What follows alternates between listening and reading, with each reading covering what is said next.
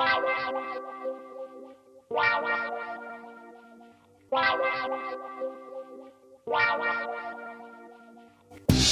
Adventure Jogger, a podcast about trail and ultra running. Meet fascinating runners from the front, middle, and back of the pack, sharing inspiring and funny stories about life and running. Running should be fun, and so should running podcasts. I'm your host, Ryan Pluckelman, and this is The Adventure Jogger. The Yeti 100 miler is not the first race to come back after COVID, but something about the Yeti 100 miler just made it seem like, I don't know, trail running was back. To have Jason Green out on the course giving people hugs, it just made it seem like everything was right in the world again. And the Yeti 100 in Damascus, Virginia took on a different meaning for two other people as well. For one racer, it was an event to prove how far their body could go. For another racer, it was a welcome back, if you will, a comeback of the most epic proportions. On this episode of The Adventure Jogger, we tackle two aspects of the Yeti 100 with first-time 100-mile finisher Ron Maver. Welcome to The Adventure Jogger, Ron. Thank you, Ryan. Thank you. I appreciate it. And the comeback kid, ladies and gentlemen, the man who went sub-20 at the Yeti 100 miler, returning to the distance that made him famous. He's back after 2 hip surgeries.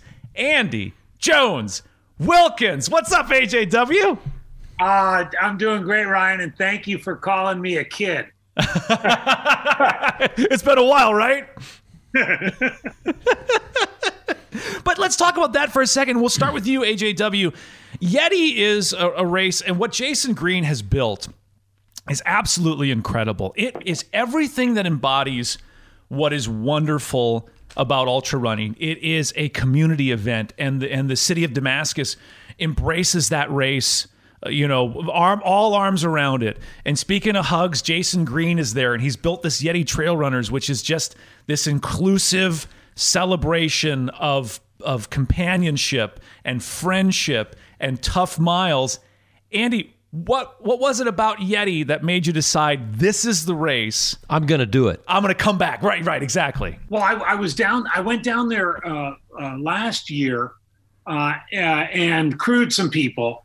And then even 2 years ago, and I just got that Jason Green Yeti vibe. And I mean, I'd heard it was sort of cultish, and it definitely is. But I had to go back this year just to see if anybody could pull off a 100-miler during COVID. I thought Jason could, and I was ready to run 100 anyway. So in a controlled environment with a great race director like that, I thought this is perfect. And man, he pulled it off like you wouldn't believe. It was just outstanding. Ron, what about you? What was it about the Yeti 100 that made you go like, okay, I'm going to get this first 100 under my belt? What was it about Yeti that made you decide to pull the trigger on that one? Yeah, it had been on my radar for a long time. I've been dreaming about this race. Actually, I'm always on YouTube watching trail running videos and going through it. We were speaking before, AJW, and I was saying that I watched that Western States video that you do before every race, every single time, to the point where my wife knows your voice. She knows who you are. Does she know my voice or Ryan's imitation of it? There you go. Probably the latter of the two, but before I did see you out on the trail, and I yelled a thank you to you.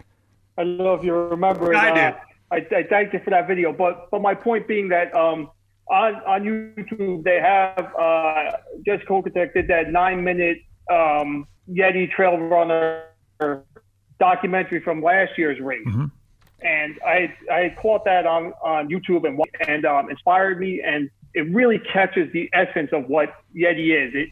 It gives you the full feel from Jason to runners, and the music's perfect. It shows overhead views of a sunny Damascus, which looks beautiful, and the hugs, and I could feel the hugs from Jason just watching that video, and it spoke to me, and it just really was a driving force. And I can't tell you how many times I watched that video and that race was everything I hoped it would be. And like Andy said, he just did such a brilliant job from packet pickup to the guy gives you his phone number. I text him with a couple of questions and he gets back to you in a minute. It was just first class all along. But that video really, really spoke to me and was like a driving force to a lot of my training during COVID and really just an inspiration. You know, it's funny, Andy, that you talk about the great Yeti video, and I'll link to that one in the description of the podcast. But your Western States pre-chat that I believe Billy Yang recorded, that was it 3 or 4 years ago? Yeah, 3 years ago. That you know that people probably watch that 10 or 12 times before a race. Like that gets a lot of YouTube views right before a race because people are psyching themselves out. Did you have any idea that video would have the life that it had? Well, it was funny. I was coming down like, I don't know, mile 18 or so, and I came across a couple. They were running together, and that video that made you cry. And I was like, oh, shit, I'm sorry I made you cry. And she was like, oh, no, I loved crying watching you talk. It's the best part. Well, that's the story of my life, I guess. Yeah, I mean, it is something special. It really hits you home. Hits you right in the heart. Ron, we know Andy Jones-Wilkins' running journey, and if you don't know it, there's an episode of The Adventure Jogger called The Ballad of Andy Jones-Wilkins. You will know so much about Andy. If you listen to that episode, you'll feel like you want to send him a Christmas card every single year. And you'll be imitating his voice. Right? You'll be doing your own HAW impersonation. But Ron... You could do the audio Christmas card. Exactly. Ron... Complete with pop-ups. Exactly. Ron, what is your running journey? How did you start into this world of ultra running? Give us that start to the starting line of the Yeti 100. Yeah, so mine's a long, winding journey to get there.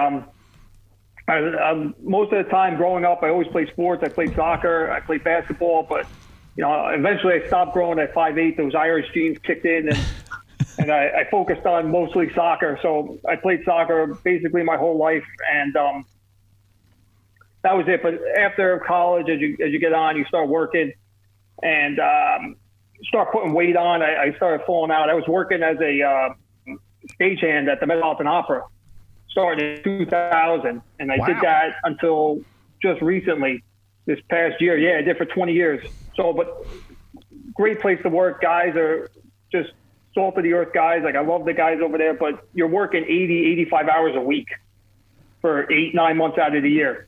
You go in at 8 a.m., you leave at midnight, like 5 days out of the week. It's just crazy hours. So as that goes on, weight kind of creeps up, and you start putting weight on. You get heavy. It's those Cheetos. It's know what it is. It's sometimes you got 5 minutes for dinner. You're ordering food.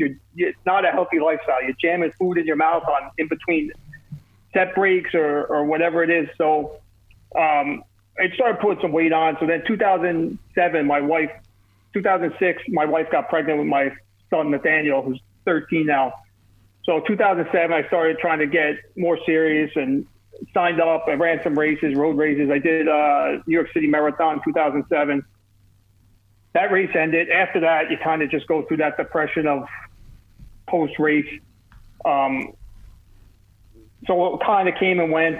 And same thing happened in 2011. My daughter was born. Same thing again. I'm going to get back in shape. I signed up, started running races again. And then that happened. And then same thing after. It was just a yo-yo effect. I was going up and down. And then maybe 2-3 years ago, I stepped on the scale. I know right now I'm walking around, I'm 142. Mm-hmm. So at that point, I stepped on and I was 190. And I had never been 190. Yeah, I had never been 190 my entire life. So that kind of shook me to my core. And to be honest with you, at the same time as all this was going on, I was secretly also struggling with depression and anxiety, to the point that not even my wife really knew about it. She knew a little bit. None of my family knew. It was pretty crippling. And at that point, when I was 190, I was just coming off. I had rotator cuff surgery on my shoulder, so I was out of work, and I had time to really think and reevaluate my life of what I want to do and who I want to be, and did I want to live in this kind of pain that I was in. And some of it probably had to do with, some of the weight had to do with self-medicating, with drinking and whatnot. So the real catalyst of it was I did Sober October with a couple of friends. And that was probably the longest, that was probably the longest I'd ever gone without drinking since I was maybe 16 to 30 days. And I still drink now. We're having beers now. Yeah. It's not that. But what that You're having that a beer. month We're away- having a White Claw. So, Andy, what are you drinking? I've got a little Wild Thing. It's a nice beer. Okay, so we have 2 beers going on right now and 2 White Claws. hard seltzers. I'm still drinking from the Damascus Brewery. Nice. Jeff, we're losing guy points. Oh, jeez. What that month did for me was kind of gave me a chance to reevaluate why I was drinking. It wasn't so much it was every day, but it was getting to the point of, if I would go out to dinner, there was no way I was driving home. My wife was driving home. Right. So in accordance with that month, I also started, as that month ended, I sought therapy. I went to one guy right away. He wanted to put me on Prozac, Xanax, without even really speaking to me. And that was totally not what I wanted to do. So after a month, I left him. I sought out another guy, and I connected with him immediately. And we agreed that it would be no medicine, no medication. But one of the outlets I had, I couldn't lift any weights or anything at that point with my shoulder. One of the outlets I had was running. And I found when I started running again that it brought me back to life. It made me feel like a kid again. It gave me some type of purpose, made me feel good again. It quelled the voices in my head, all the noise, all the anxiety. It just was something that spoke to my soul. So I started really, really running again consistently. And at that point, what I'll usually do is, as I had done with the marathons, I found this race called Rock the Ridge 50, which was in Mohawk, New York. Mm-hmm. So I signed up for it a couple of months out. I think it was in maybe November I signed up for it. The race was in May. And I signed up for it, and it just, that was it. It was my driving force. And then once I signed up for that, I was just off and running. I ended up running that race to raise money for a friend of mine who passed away from opioid addiction during the time. So I ran that race as a GoFundMe page to donate money to his wife and children. So it was a real driving force. And that feeling of accomplishment I had from that 50 and just from being at peace and rediscovering who I was, then that's it. I got done with that. I had signed up for a couple more races, and that was it. I was off and running, and I haven't stopped at all in the last 3 years. I love it. It's part of who I am. In fact, to the point that as COVID hit up north, the Metropolitan Opera House was closed down because of performances. Right. There was no more. And to be honest, I wasn't running a ton of races just because my kids are involved in sports. I'm working so many hours. You don't have the time. And we saw this as an opportunity to really reevaluate our lives. Me and my wife, we had always wanted to move.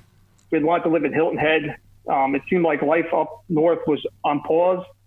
So in the middle of this pandemic, we decided we packed our things up. I quit my job after 20 years and moved to Hilton Head and started a running apparel company and a coaching company. I got my coaching license through USCA. Oh, and wow. I feel like my purpose in life now is to help other people with this, and hopefully I can reach out to people. I've done it through videos on Instagram, whatever, that anybody who's out there suffering with any type of mental health or depression or anxiety to reach out to me, that I'll design a program for you for free. I don't care about the money when it comes to that. I just want to help people. And that's basically the long story of it. I don't mean to take up all the time, but it's such a complicated story, but running is part of who I am now. It is what I am. I can't imagine not doing it. I had an injury early in the quarantine that kept me out for 2 months. I had a high ankle sprain, and it just was two totally different people with it. And, I'm thankful for it. That's in my life every day. And it's something that's special to me. That's Right. amazing. Wow. Ron, that's amazing. Andy, you had a similar. It's time for me to sign off now because obviously Ron has a way more inspiring story than I'm ever going to have. And he's like, and I'm More done. No, but Andy. Holy shit! That's Yes. awesome, Ron. Yes. That is Thank you. awesome. First Mile Sucks is the apparel company, right? Yes. Correct. I love it. Oh man, I love the name, and it's true. And when you get to be my age, it's the first 10 miles. Yeah, suck. I hear you. I hear you. For Stafford, it's probably the first 30 miles. Yep. Yeah. It's like the whole race sucks. We can calibrate that with the marketing. Yeah. It's before now. I'm in nice weather, but before that, up in New Jersey, I've been running through all winter long.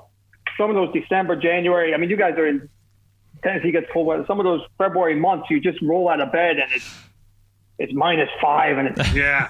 cold. You're like, cold, and really? you just get out and you're like, and I just kept saying to myself, I'd be like, oh man, this sucks. Oh, First Mile sucks, and I would get through it. So I looked it up. I looked it up to see if anybody had trademarked it. No one had trademarked it. Yeah, you're like that moment when I'm like, surely someone has trademarked Not the this. adventure jogger. Nope, no one has. All right, I'm gonna trademark that shit now. Ron, so you said New York Metropolitan Opera House. Are you from New York or are you from Jersey? I'm from New Jersey. I was born in a town called Kearney, New Jersey. Okay. And then I lived in North Arlington, which is right next door. It's 1 square mile. It's a small town, maybe 9 miles outside Manhattan. I mean, we could see the Manhattan landscape from my living room back then. So you're basically, everybody up there considers themselves from New York. Right. And Ron, I grew up in Rockland County, New York, and I know Kearney, New Jersey's a soccer hotbed. Always has been. I mean, yeah, it's been a soccer hotbed for 40 years. So yeah, at least, if not more. And I grew up playing. My son plays. Yeah. It's ingrained in who you are. It's part of the town. Ron, what drives you crazy about people not from that area trying to do your accent? Like what? Because you probably hear absolutely horrible versions of the New York, New Jersey accent. What is everybody getting wrong, Ron, when they give it a try? I think the biggest problem is it's based on a combination of The Sopranos and the Jersey Shore. Yeah.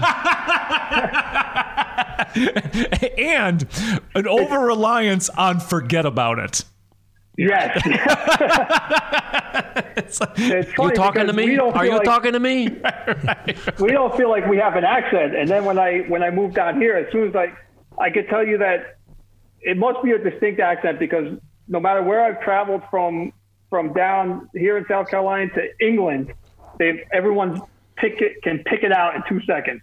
Sure. You're from Jersey, aren't you? Yes. Yeah, right. Yes. Andy, you've had an incredible road back to the 100-mile distance.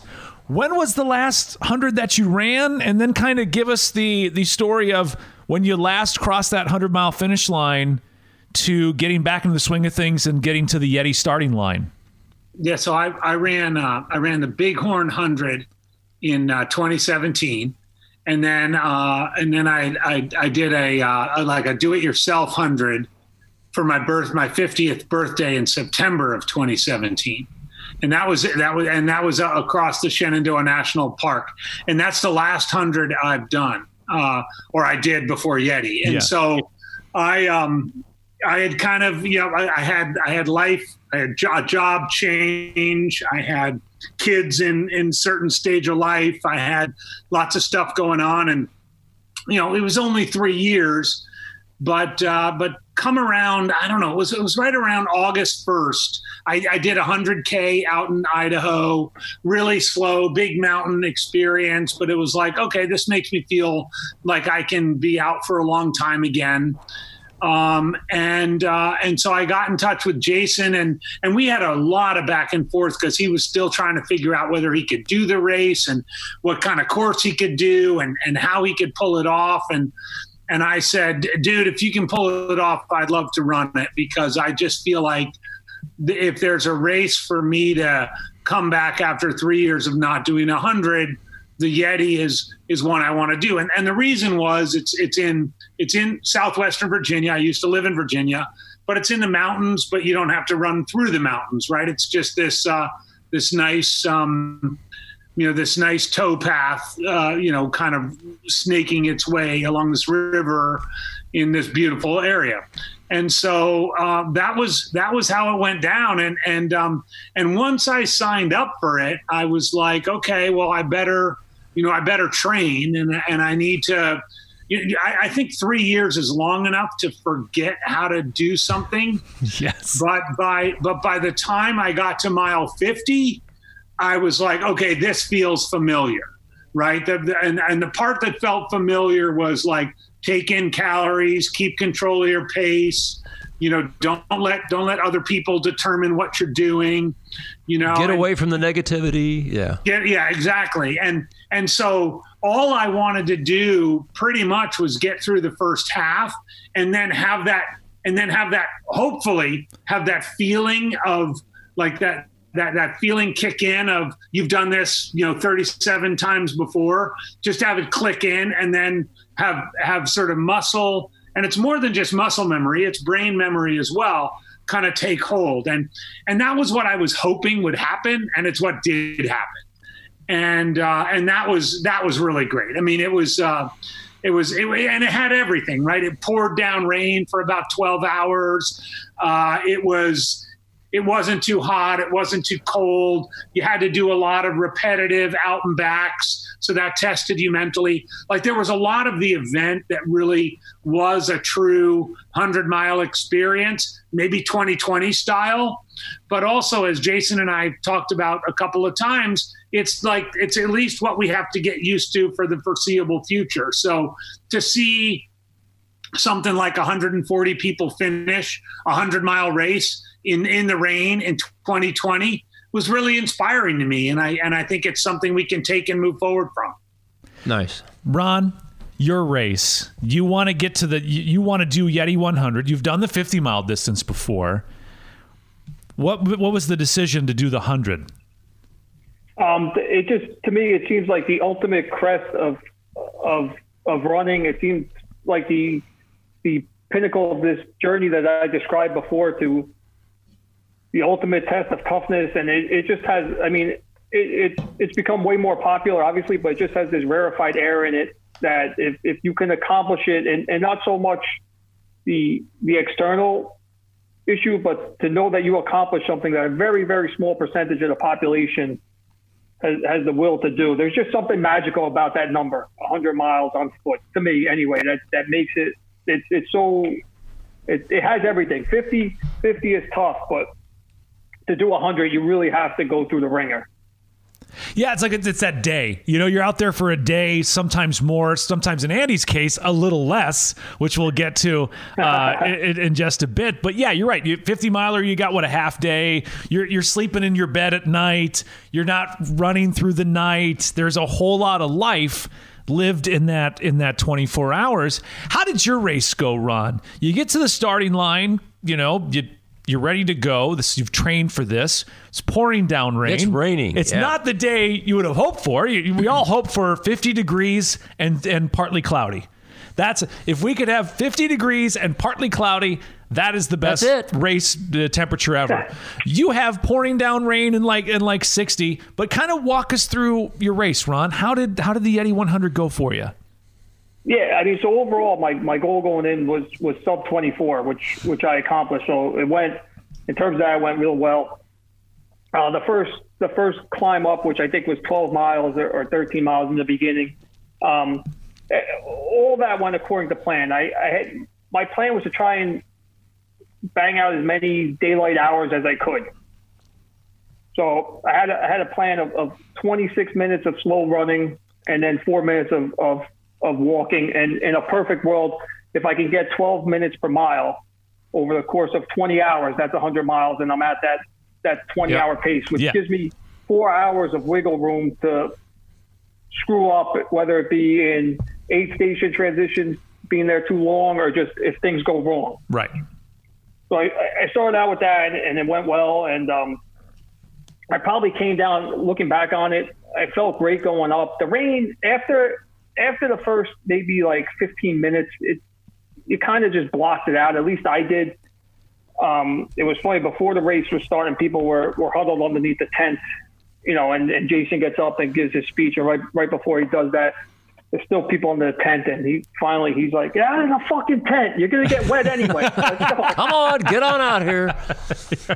So the bottom line is you were gonna get wet anyway. So that went perfect. I guess I probably, looking back on it, came down a little too quick going out. I also think, going back on it, I packed too much stuff in my pack. That's something that I have to go on. But long story short, coming in, I saw my wife and my mom, who both crewed me.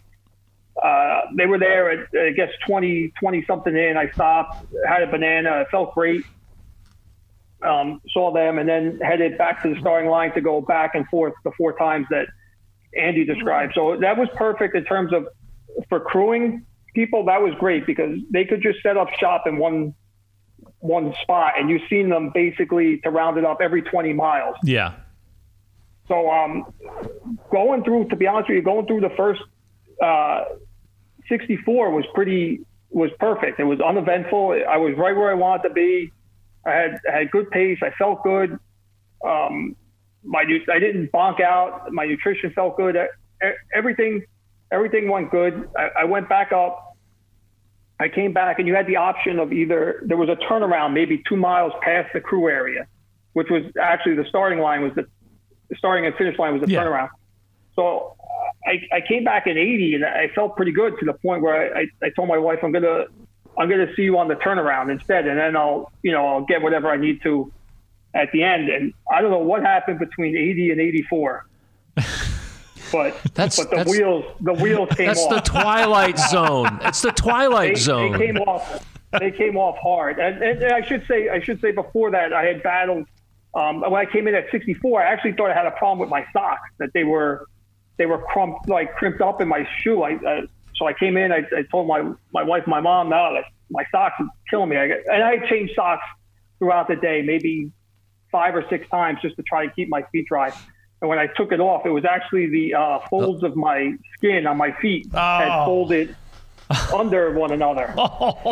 Yeah. So, hey, Ron, typically when the wheels come off, they come completely off, especially in the 80s. Like, they don't just come a little ways. Bye-bye. I was cruising down on 4 rims. So I came in, and I actually don't even really remember coming in and talking to them. My mother had my brother on the phone, so I spoke with him. I don't really remember that. And then I had no problems up until then. I was dry heaving on the side of the car.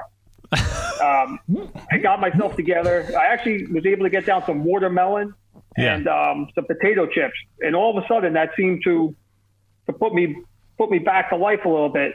So I popped up. I headed back up to the mountain. I stumbled out there at 84. I didn't stay long, because I knew mentally I was at the point of I just want to get this over with. So, we just finished this shit.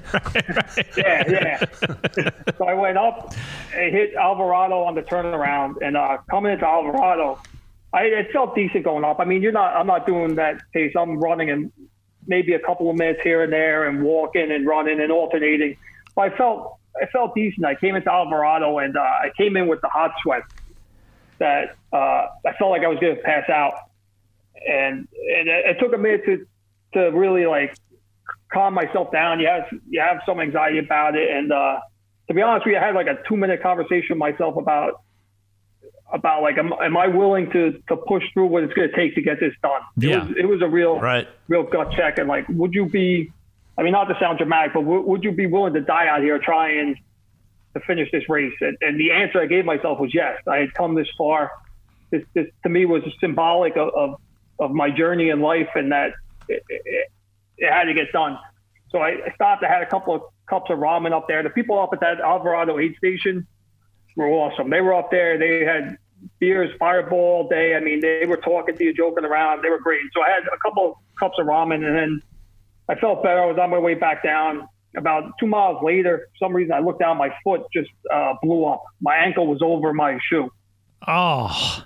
It was just, it exploded. And I didn't step wrong. I didn't do anything. It was just. You're like, what the? One step and that was it. It was gone.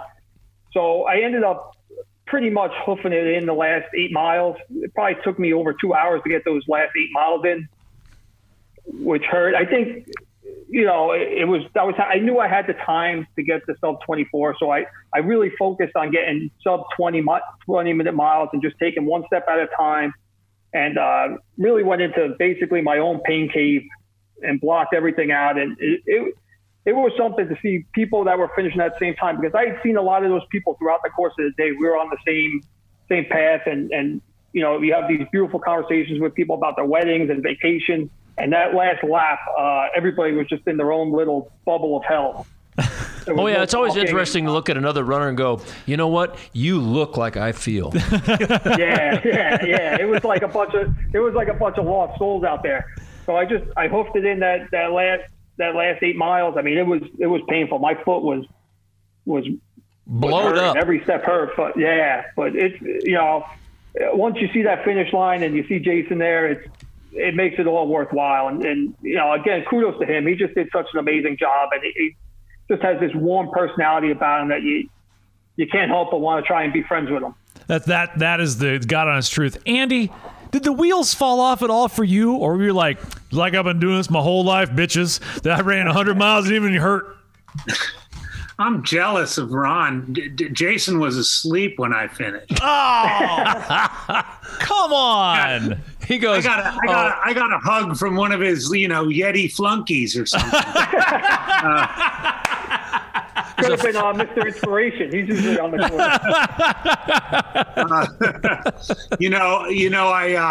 I will concur with Ron. The fun part about this. We ran 28 and a half miles and then out and back for these 4 18-mile out and backs. And it was, you did develop a little camaraderie with the people you saw kind of coming back and forth, and maybe you'd run with them for a little while, or you'd see them a couple of times, in the turn, whether it was Tom Green or, Pat Reagan or other, it was fun to have that part of the race. But, honestly, for me,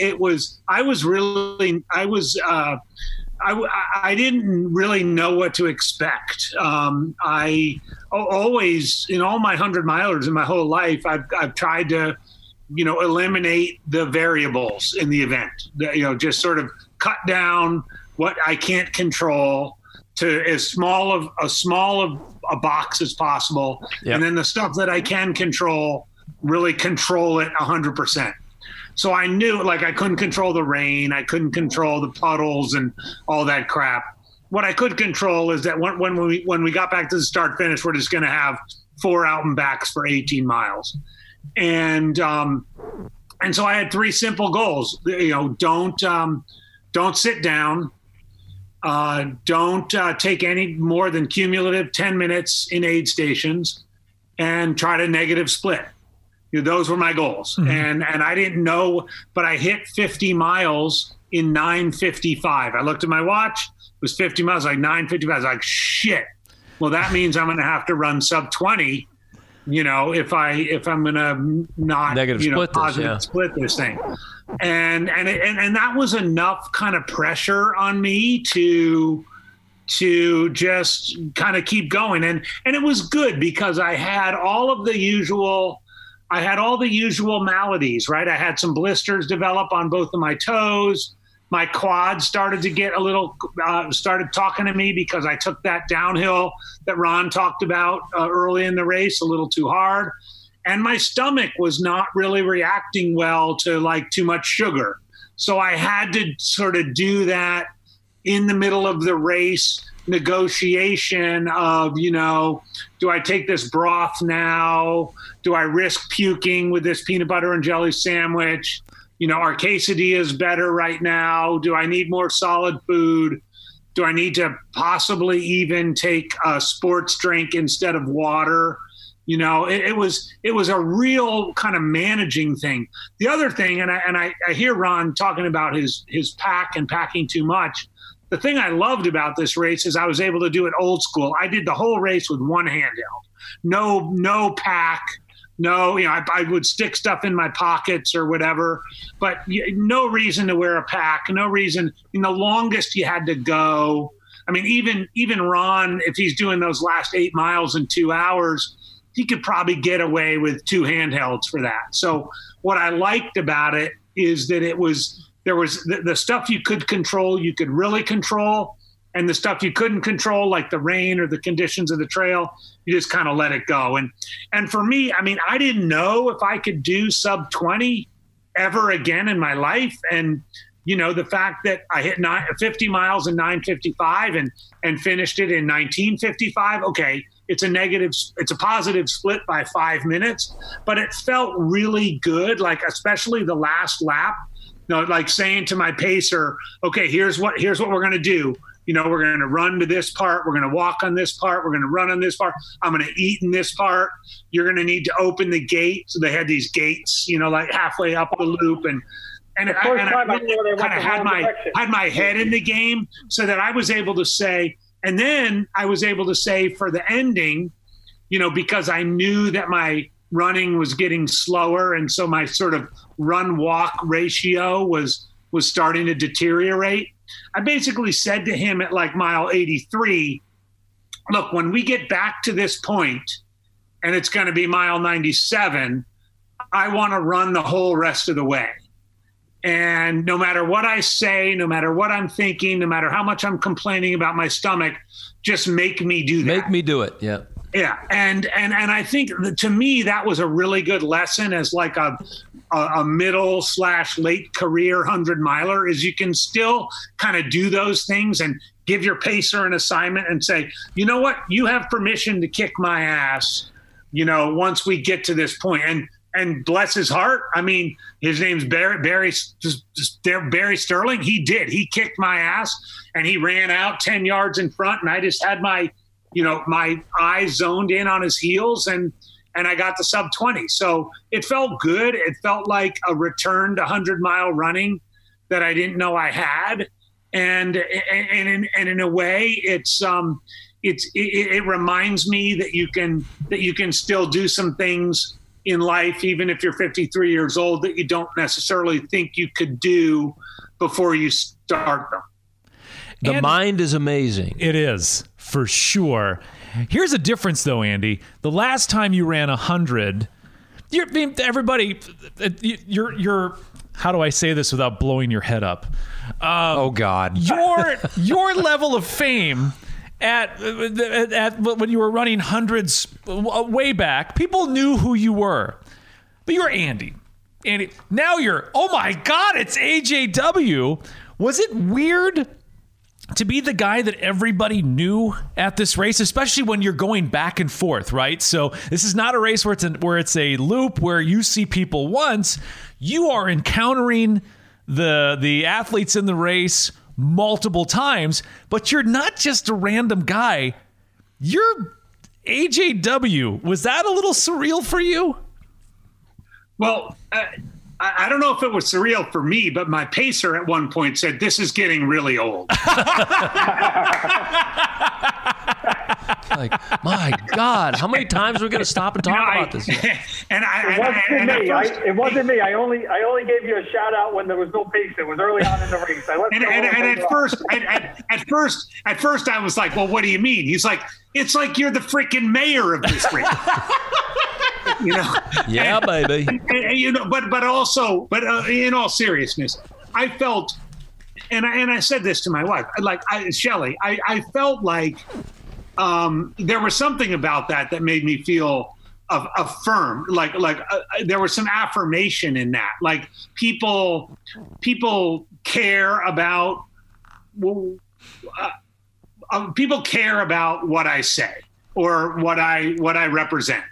And so if they're saying, "Oh, you're AJW, it's so amazing you're here at this race," it wasn't so much like you're you're famous, you got second place at Western States, 15 years ago, because that's kind of pathetic. Weak. but it was more like this outpouring of, I love what you do for the community, and we need that now more than ever. Like, the community part was the part I felt the most, and that I don't intentionally, whether I write on AJW's Tap Room or I come on podcasts or I go to races, I don't do that with an intention to build community. But if people feel as though the fact that I'm part of an event helps to build community, then that's good. So like when a gal is on the other side of the trail and she's like, I've passed you 3 times. Are you AJW? And I'm like, yes, I'm Andy. Good to meet you. She's like, it's so awesome you're here. And it's like, that to me is enough. And I don't want anything more than that. I mean, my competitive running days are over, but if I can do one thing in this sport, which like I think I did at the Yeti, which is bring people together around something we all love so much and is such a unifier and is so like just in our rawest, greatest form, then I want to do it. Now, the fact that I also had a successful race, and I had people around me saying, holy shit, look at him. He doesn't even look like, he's fat and slow and he's passing us, right? Like that stuff, I like when I hear that. Oh yeah. But yes, it was the unique nature of the out and backs did make. Now, when it got dark, and granted, I passed a lot of people on that last lap. They weren't that talkative at that point. Not so much. I was gonna, yeah, that's what I was saying before, and like I had said before, just to touch on AJW's point that having worked at the Opera House, I'm constantly exposed to people, and most people I'm pretty unfazed by things now. I walk past them and I try not to bother people, and I don't even give it a second thought. I've never known anybody from Jersey that couldn't talk, so I'm just saying. Yeah. But I did feel, honestly, that those videos that you do put out and hearing you speak had got me through a lot of tough mornings. I'm telling you, I watched that Western States video to nauseum. I watch it constantly, a couple times a week, that I felt that seeing you out there, that if I didn't say thank you, I would have regretted it. Like, I owed it to you as a thank you to me of what it meant to me to have that video or whatever, to hear you speak, that, something about the way you speak, you feel connected to you. And I, like I said, I felt I owed it to you to say thank you. Not so much to bother you, which I know you're not saying I did, but just as an ode to you of there are people out there that it means a lot to, and that see it every day and watch it. And there's something really, really, maybe it's just me being a romantic at heart. There is something so special about that video that it just touches your soul. Okay, Ron? I have had a couple of experiences at other hundreds. I didn't have any at Yeti because they didn't present themselves, but I have had experiences at hundreds where I've been there crewing or pacing or something, and someone has grabbed me because of what you're talking about, Ron, grabbed me and said, go talk to that guy sitting over there in the chair because he's about to drop out. Fire his ass up. And typically I'll shame him and make him feel guilty. but it will also be like, this is the guy in the video kind of thing, and I don't want to be the guy in the video, but there's also so many reasons not to drop out of something. There's so many reasons to keep pushing forward. There's so many reasons to celebrate what we're doing, especially in the midst of what we're living through in 2020, which is what I was so happy that Jason went ahead with the race and all 144 finishers and even those who didn't finish, in the pouring rain for 12 hours. It was just an inspirational weekend for everybody involved. And we're going to have more of those, right? We're not through this yet, and we're not going to be through it for a while. So we can't bury ourselves in the sand. Instead, we have to, our heads in the sand. We have to say, you know what, what's next? What are we going to do next? And so, Ron, what are you going to do next? I got the long haul 100 in January. Look at that. There you go. There we go. By the way, Andy, I don't want you to dismiss yourself as just being the guy in the video. Kim Kardashian was the girl in that video. Yeah, right? Look at the empire she's built.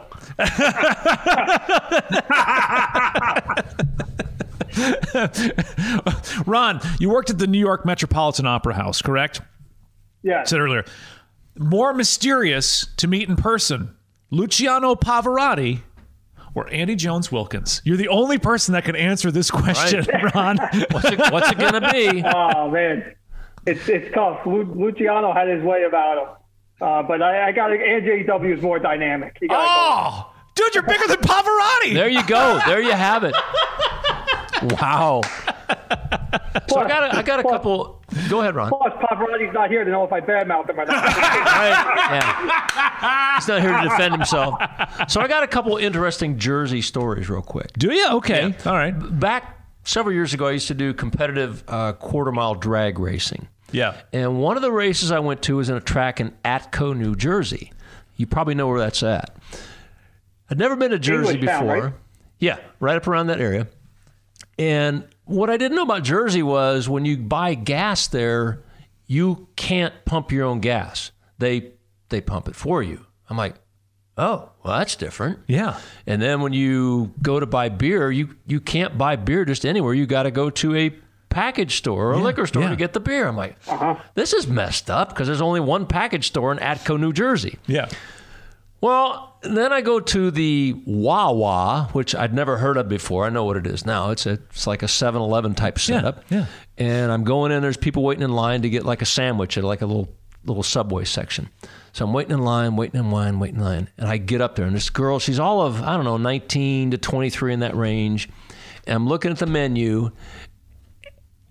And I'm just about ready to open my mouth and order. And she just looks at me and goes, what do you fucking want? I mean, that's just the way Jersey is, though. You know, what do you fucking want? Yeah. I'm like, damn. You're right. We carry certain things. It's funny because when we moved down to Hilton Head in June, I had problems getting my paperwork from GM in New Jersey to transfer the plates over, and I went 4 months without beeping my horn. Because I don't want anyone to be like, oh, that's the fucking guy from Jersey. That's that Jersey prick. I had to wait till I got my South Carolina. Hey, up yours. Yeah. Ron, have you had to never so well behaved on the road? Have you had to reduce the amount of times you say fuck in a regular day, being in Hilton Head as opposed to Jersey?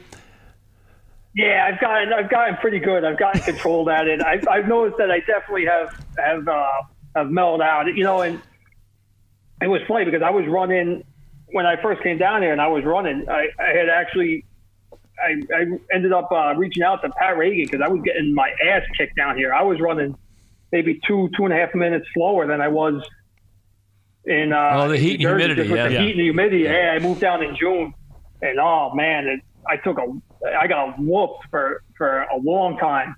And I did reach out to him just in terms of elevation and what he does, and to his credit, how cool he was.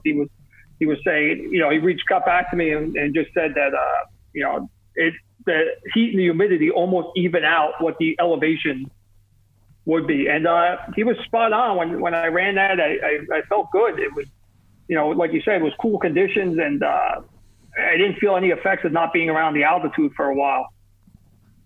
Good stuff. How many times did you see Pat, Andy, on the course? Because Pat ran a 13. Yeah, 13:38. I was determined not to have him lap me twice. And it was close. It was close, but he only lapped me once, so that was good. Wow, that was a little motivation, actually. I was telling the guys before when I pulled up. I got an Airbnb right on the trail, beautiful, and I pull up and I thought it was him, but there was a guy working in a camper cooking right outside the Airbnb where we got it. So I pull up, he says hello. I introduced myself. I'm Ron. He turns around and right away, once I seen the mustache in all its glory, that's it. I knew it was Pat. So, as a mid-packer, it was a dream weekend. Pat ended up staying at the same place, so I talked to him for a couple of minutes. I got to see AJW out on the course, and it was just all around for me. It was just a great weekend. I was saying before the race, I ran into Pat in the morning, and he's just such a nice guy, and credit to him. He was asking what I was running next, and just interacting with you, and he doesn't have to, and was asking about the course, and he wasn't sure about turnarounds and whatnot, and Jason had heard him. So Jason pulled Pat aside and goes, "Listen, just run real fucking fast straight down." And then he goes, "Someone's going to turn you around, then run real fucking fast straight back. Then when you get to this finish line, run real fucking fast in the opposite direction. And just keep doing that till you're done." Andy, that 13:38 that Pat ran, was that an impressive thing to see? Yeah, it really was. And, I thought as I saw him going back and forth, I thought he could have maybe broken 13. It looked like he lost a little focus in the last time I saw him. But and the thing about watching Pat run, he runs in a sustainable way. He has a real upright stance. He has a real short stride. I said to someone afterwards, I was like, if someone were to ask me who's going to last longer in the sport, Patrick Reagan or Jim Walmsley, I'd say Patrick Reagan, in large part because of his technique. Now, he needs to adapt if he wants to succeed in the big mountain hundreds, which, of course, is like, the gold standard these days. He had a great finish at Western States a couple of years ago. He ran it really conservative until the end, where then he just hammered and passed three people. But I think he's going to need to, and he knows this, I've told him this, he's going to need to take risks earlier. Not as early as Jim takes risks, but he's going to need to take risks earlier in order to be up in that mix. But there's no doubt that he has the pedigree to do it, that he has now the experience to do it. And I look forward to, as you guys know, I was really hoping for a showdown in this year's Western States, but hopefully we'll see it next year. Yeah, speaking of next year, Andy, here you are. You've done some races now. Races are coming back. We talked about, Yeti felt like kind of a semi-return to quote-unquote normal. Yeah. What does 2021 look like? What do you anticipate seeing in that year? I think we're going to see all the big races, like the big hundreds, Western States, UTMB, Hard Rock, Leadville, Wasatch, Vermont. I think they're going to adapt. They're going to have to, and I think they had to do what they did this year, but I think they're going to adapt. They're going to, whether it's wave starts, whether it's fewer aid stations, whether it's significant limitations on crew, they're gonna come back. Whether the runners come back is going to be a different story, but I think the runners want to run. As we saw at Yeti, as we saw at Beaverhead, as we're going to see later in the year down in Texas at Brazos Bend, as we're seeing this weekend at 3 days in the fair in New Jersey, the runners want to run. I think the thing that's going to be holding them back is the local and regional outfits. I saw Rio del Lago got canceled just the other day because the California, the state parks and national forest is like not ready to let them do it. So the permit holders are going to be the ones that are going to allow those events to go forward. And if those permit holders allow the events to go forward, I honestly think the events are going to go forward. And hopefully it won't be a normal year. It will not be a normal year, but it will hopefully be something more than we've had this year. And having participated now in two events with upwards to 200 starters, in remote places with masks and aid stations and we're just going to have to get used to, you don't have that big pre-race meeting. You don't have everyone hanging out at the finish line. You don't have a lot of crew milling about aid stations. And that's hard. That's hard for us to deal with as a culture because we love that part of the sport. But if we want the runners to run, we're going to have to let that go. And I think for the future, at least for 2021, it's just my opinion. And I don't know nothing. I think those big events are going to go ahead and proceed to the extent that they can. Because really, can Western States or can Hard Rock miss another year? I mean, can we go 3? I really don't think they can. I think they're going to need to. They got to do something. They're going to need to adjust. I mean, hell, I had a member of the Hard Rock board tell me the main reason they decided to cancel is that they weren't going to be able to do the breakfast the way they wanted to. And it's like, I think you need to move beyond those kinds of things. Like the runners want to run. And you can hand out awards. You can have ceremonies. You can bring together the community in ways that are just going to have to be new. Just like we've had to do in schools, just like businesses have had to do, just as city councils have had to do, just as other nonprofits and restaurants have had to do. I think you just need to adapt. And the runners want to run. That's what I know. I'm sorry, not to cut you off. I agree with the runners want to run because even this past weekend at Yeti, in terms of face coverings, you didn't see anybody complaining, anybody giving a hard time. It seemed like everybody just wanted to adhere to the standards and get back out there and run. I mean, you can find stuff to do during quarantine or when there's not races.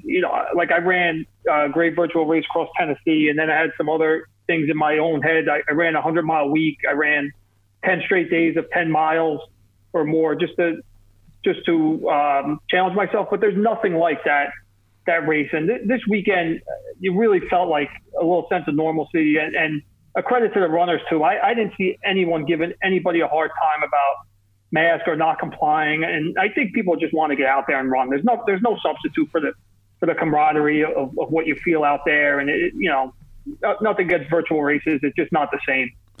Andy, when do we go back to normal? When are we hugging again at finish lines? When do we have big crews at aid stations cheering everybody on? Well, when do we go back to that world? Well, shit, I don't know. Andy, you're a school principal, for Christ's sake. Don't they tell you this know stuff? These things? I'm disappointed. I'll hug you guys right now. There you go. Virtual hug. Thank you guys both. Ron, AJW, thanks for coming on this episode of The Adventure Jogger. Before we go, I would like to just thank everybody who's reviewed The Adventure Jogger on iTunes. Very nice things. Whenever I'm feeling down about myself, I go on there and read the reviews because they've all been really, really great. Even this one. This comes from Run Mickey 1, and this was uploaded not too long ago. And I want to read this review to you, and I hope you enjoy it as much as I did. The variety of guests is top-notch. And I would think that AJW, Ron Maver, top-notch guests, right? I understand the host is famous in the trail running community. Of course. What? So I'm sure that helps him get the big names and explains some of the jokes that aren't nearly as funny as he thinks they are. Sounds reasonable. Go ahead. Are my kids on iTunes reviewing my podcast? Overall, I'm learning about trail running and enjoying hearing about other experiences. So I'll keep listening. So sorry, Run Mickey 1, that my jokes are not funny. Just like my kids, they would say the exact same thing. But dad jokes. I'm famous. You are famous. I'm famous in the running community. But no, thank you, everybody that's made your reviews. If you've not reviewed The Adventure Jogger on iTunes, that actually does help us. Get out there and do it. Quite a bit. We have one-star review that says, this is a really great podcast, and they gave us 1 star. I don't know what it takes to get 5 from this person. I don't know at all. I think you're going to have to mail some White Claw or something. But no, you can review The Adventure Jogger on iTunes. There's also Adventure Jogger gear. If you want to show everybody you rock the Adventure Jogger, Adventure Jogger trucker hats, t-shirts available at adventurejogger.com/gear. But thanks for listening, gentlemen. Thank you so much. Thanks, guys. Thank you, guys. Thanks, guys. We are 100% listener supported. You can make a monthly pledge on our Patreon page. Just search The Adventure Jogger on Patreon or go to theadventurejogger.com. Join the community on Facebook and Instagram by searching The Adventure Jogger. And subscribe to The Adventure Jogger wherever you get your podcasts so you don't miss a single episode.